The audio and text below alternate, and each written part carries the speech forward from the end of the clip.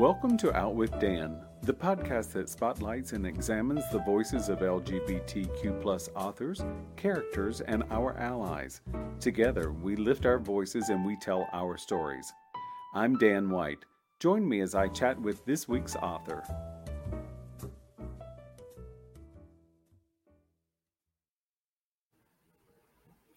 Hello and welcome back to Out with Dan. I am so excited to talk with Catherine Shellman again. It is wonderful to have you back again. Catherine, welcome. Thank you so much for having me, Dan. I'm thrilled to be here once more. Thank you. Last we talked about Last Call at the Nightingale, and you mentioned that you had another book, which is in a series, and it's the Lily Adler series. And this book is Death at the Manor. And it's publication day. Congratulations. Thank you. It's exciting to have two books in one summer. It's a new thing for me. Right? Look at you. I love that. So who is Lily Adler? So Lily Adler is a young widow living in Regency, England. So it's sort of like Jane Austen time period. And the vibe is kind of I guess Agatha Christie meets Jane Austen, because it's also a mystery. And it's would be categorized as a traditional mystery because it's got that amateur sleuth whodunit kind of feel.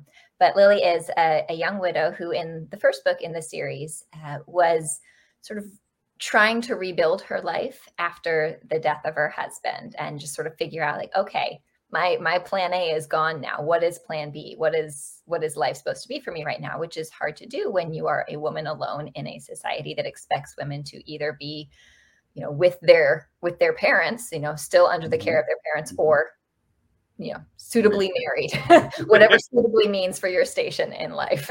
That's right. And, in typical mystery fashion, but rather unconventional real life fashion, she figures out what she's doing with herself when she stumbles on a dead body and ends up having a mystery to solve. And so this story, this is the third in the series, and it basically continues her coming into herself and figuring out who she is in this new life. So it deals with, her family relationships, her relationships with her friends, her romantic relationships. But at the center of it is, of course, a mystery. There is another dead body. There is another mysterious death. And this one's a locked room mystery, which was a lot of fun to write. I'd never tried doing one of those before. So she is visiting her aunt and her aunt's companion.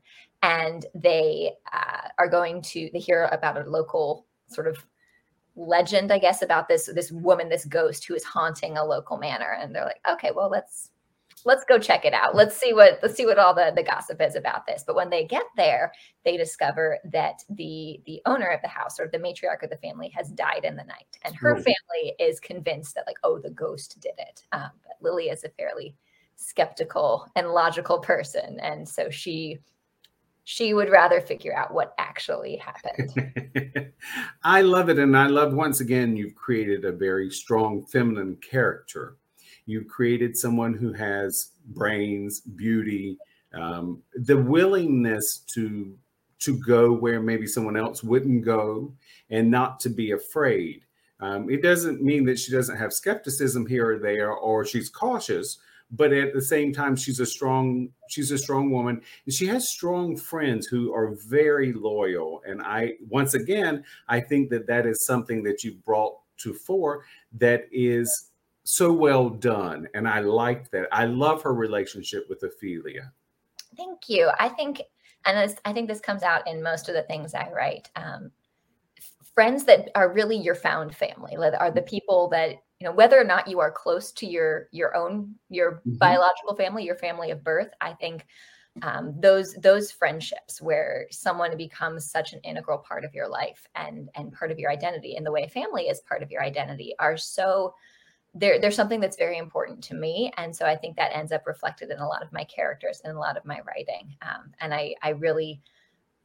I think it's very easy to write about the importance of a biological family and how your parents affect you and how your siblings affect you, because we've all been there in terms of how those relationships impact us and either help us grow or prevent us from growing. But I think for in so many cases, the importance of those friendships and those found families can get overlooked. So I really like having those for my characters also. As a reader, I enjoy that as well. And someone who highlights authors, it means a lot to me, because you are right. I think that we have so many influences growing up. It's that, nature versus nurture. And, nature is where we wind up. Nurture is what we get. And so many of us have gotten a lot of wonderful nurturing growing up. Some of us needed more than what we got for whatever reason. And that found family is often where we get that.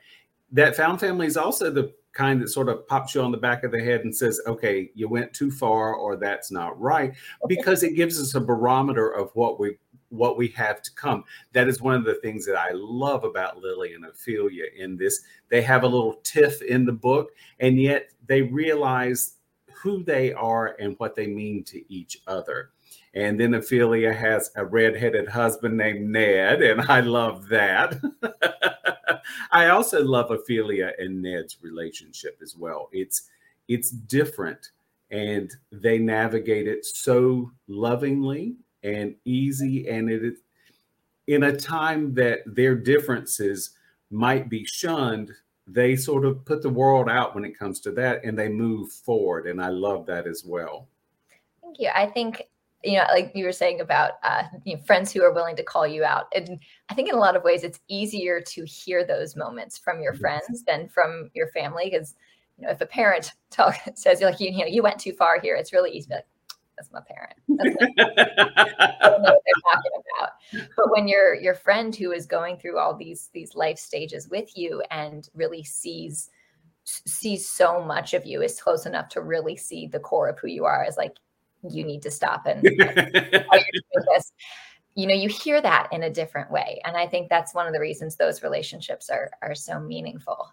And then in terms of Ophelia and Ned, they were a very fun couple to write. This was the first time I've really gotten to sort of explore their relationship. And I wanted it to feel different than the other couples that I'd presented in the series, because they are an interracial couple at a time when that was not unheard of, but it was also not common, especially for more upper class couples.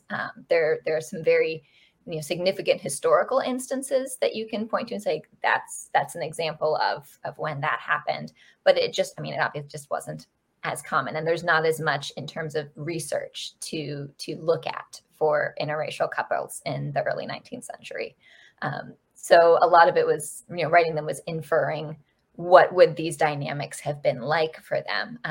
But I didn't want to lean too hard into that, because I wanted them to really be in a relationship of equals, emotionally, if not socially, because in early 19th century, you look at basically any marriage, whether it's an interracial marriage or not, and just legally, it's not a relationship of equals. But I wanted the emotional core of it to really feel like, okay, these people are on equal footing. But also, they're very young. It's like 20 years old. Ned's a few years older. So you get that, you're just barely past being teenagers, but now you're married and you're figuring it out. Yes, and something that you mentioned that doesn't give anything away, but the matriarch of the family, Mrs. Wright, she inherits from her husband when he dies. So just talking about that, that class system and what was expected at the turn of the century and what was allowed. So Mrs. Wright inherited a fortune which was unusual.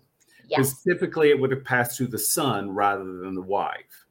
Right. She's given sort of custodial charge of the family fortune, which would normally have gone to the son, and sometimes was legally required to. It sort of depends on the sort of the terms of the property. Sometimes you would look at your own property and say, I have no control over who gets my house or who gets this bulk of my money, because it's legally required to go to my male next of kin.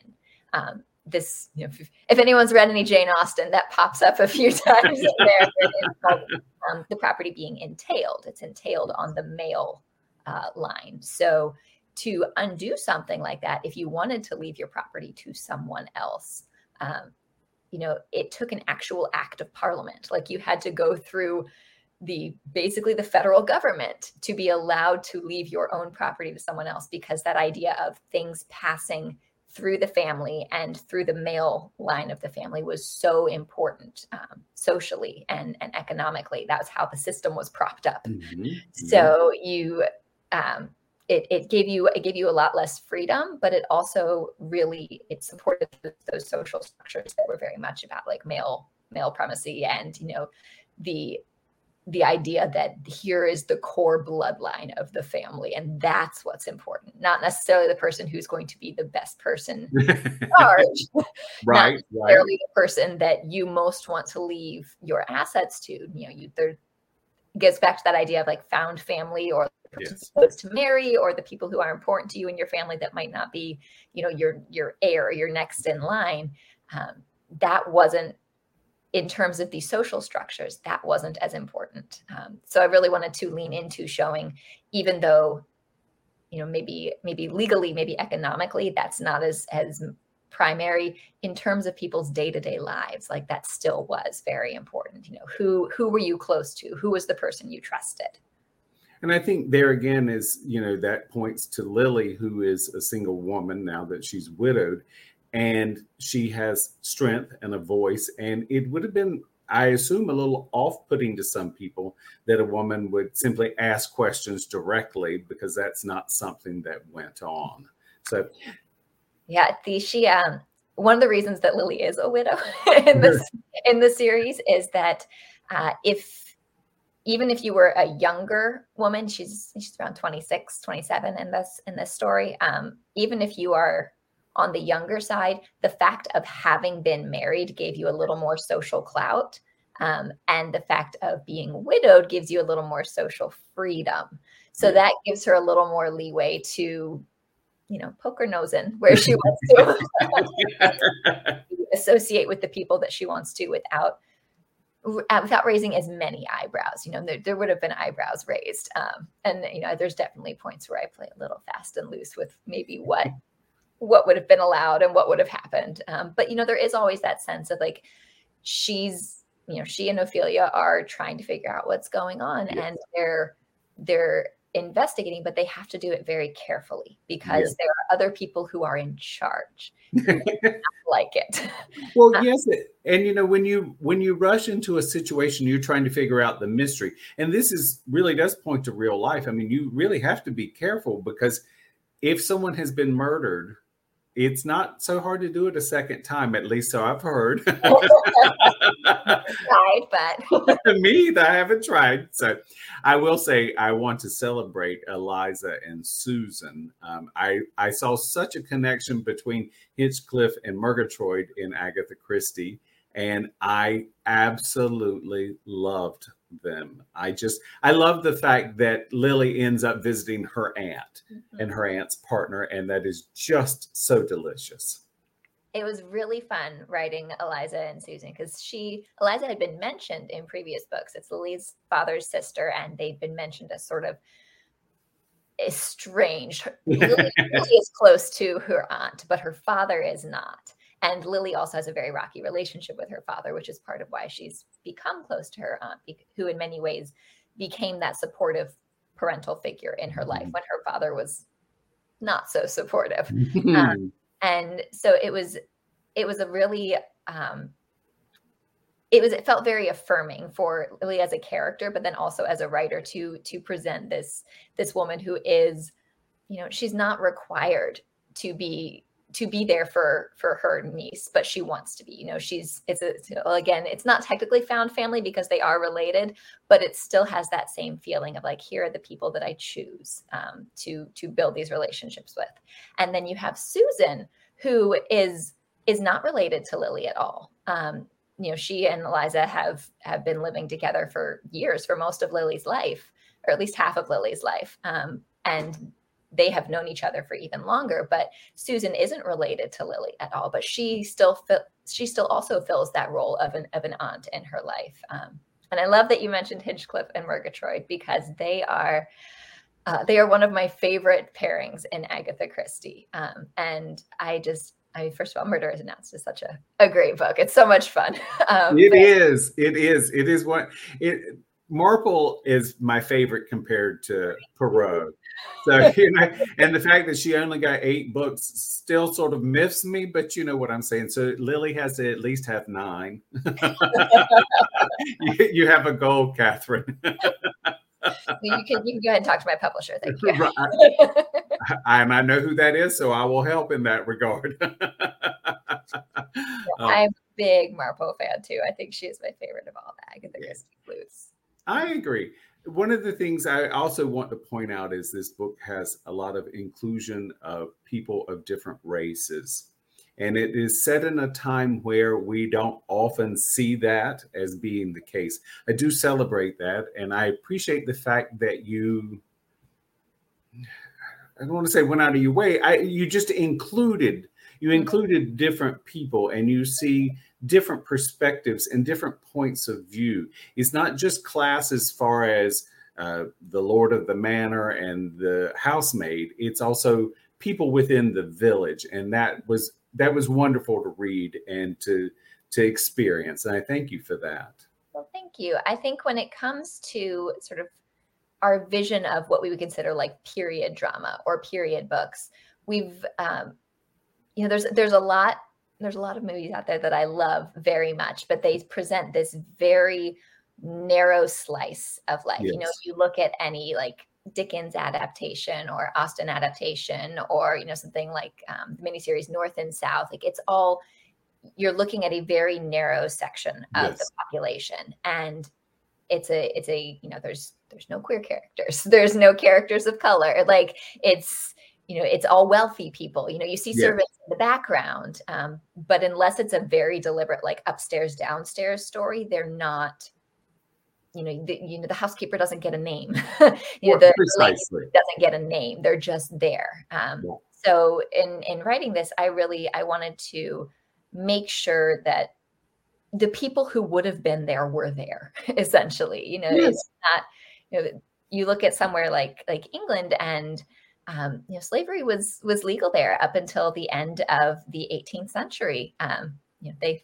They did a little better on that front than the U.S. did, but not so far out. By like so many years, it's like 100 years or so. And you look at, okay, so they ended slavery, at least in England itself. The British colonies were a slightly different story, but then here are all these people who used to be enslaved. They didn't disappear. No, there was a movement to sort of repatriate is the wrong word, but the allow people to return to Africa. I guess it sounds terrible phrasing. No, but I think you're right, and maybe, but maybe we'll even say to force repatriate. Yes, because it's not just you're free to go. It's more like, should we put people on a ship and send them back? And it is. So you have done that. So you've brought in some people, and we get to meet them, and some of them went. We're shipped back to Africa. It's terrible.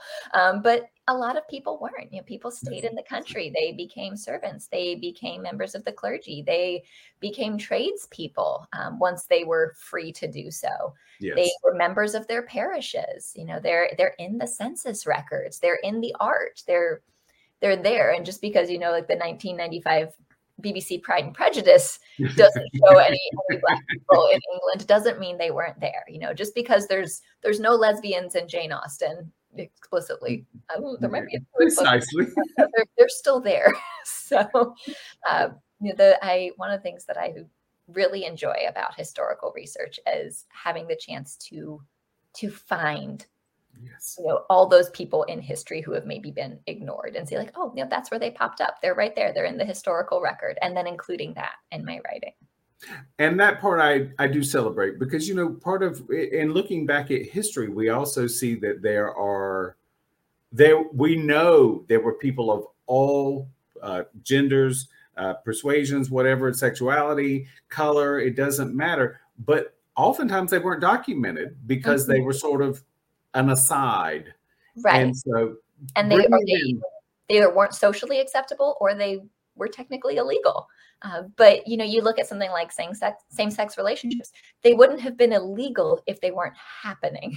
You wouldn't have laws against them if there weren't, men in relationships with men or women in relationships with women. You wouldn't have had laws against, I don't think they had specific term for it that wasn't cross-dressing, but that's basically what the laws were against. And they wouldn't have had that if there weren't people, having different gender expressions. They didn't call it that, but you wouldn't have had laws against those things if it wasn't occurring.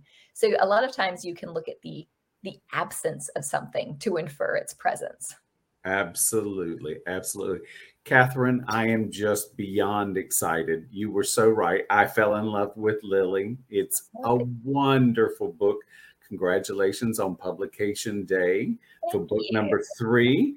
It's called Death at the Manor. And one day I'll learn to hold up the book correctly if I live long enough. I hope, anyway. Oh, I am so excited. I hope you the very best of success. You certainly deserve it. And I hope you'll come back and join me again. Absolutely. I've got 2 more books coming out next year. You do? Oh, well, so I don't want to eclipse number 3, but are they Lily Adler or a combination? There'll be 1 book in the Nightingale series coming out next year. And then the 4th Lily Adler book will also be coming out. I just have to finish writing it first. Yeah, that might be important. So congratulations again. Death in the Manor is out today. I suggest you rush and get it. Ever how you get your books, ebooks or physical books, it's a delicious read. Thank you, Dan. Thank you. Hang on for me just a minute and I'll be right back.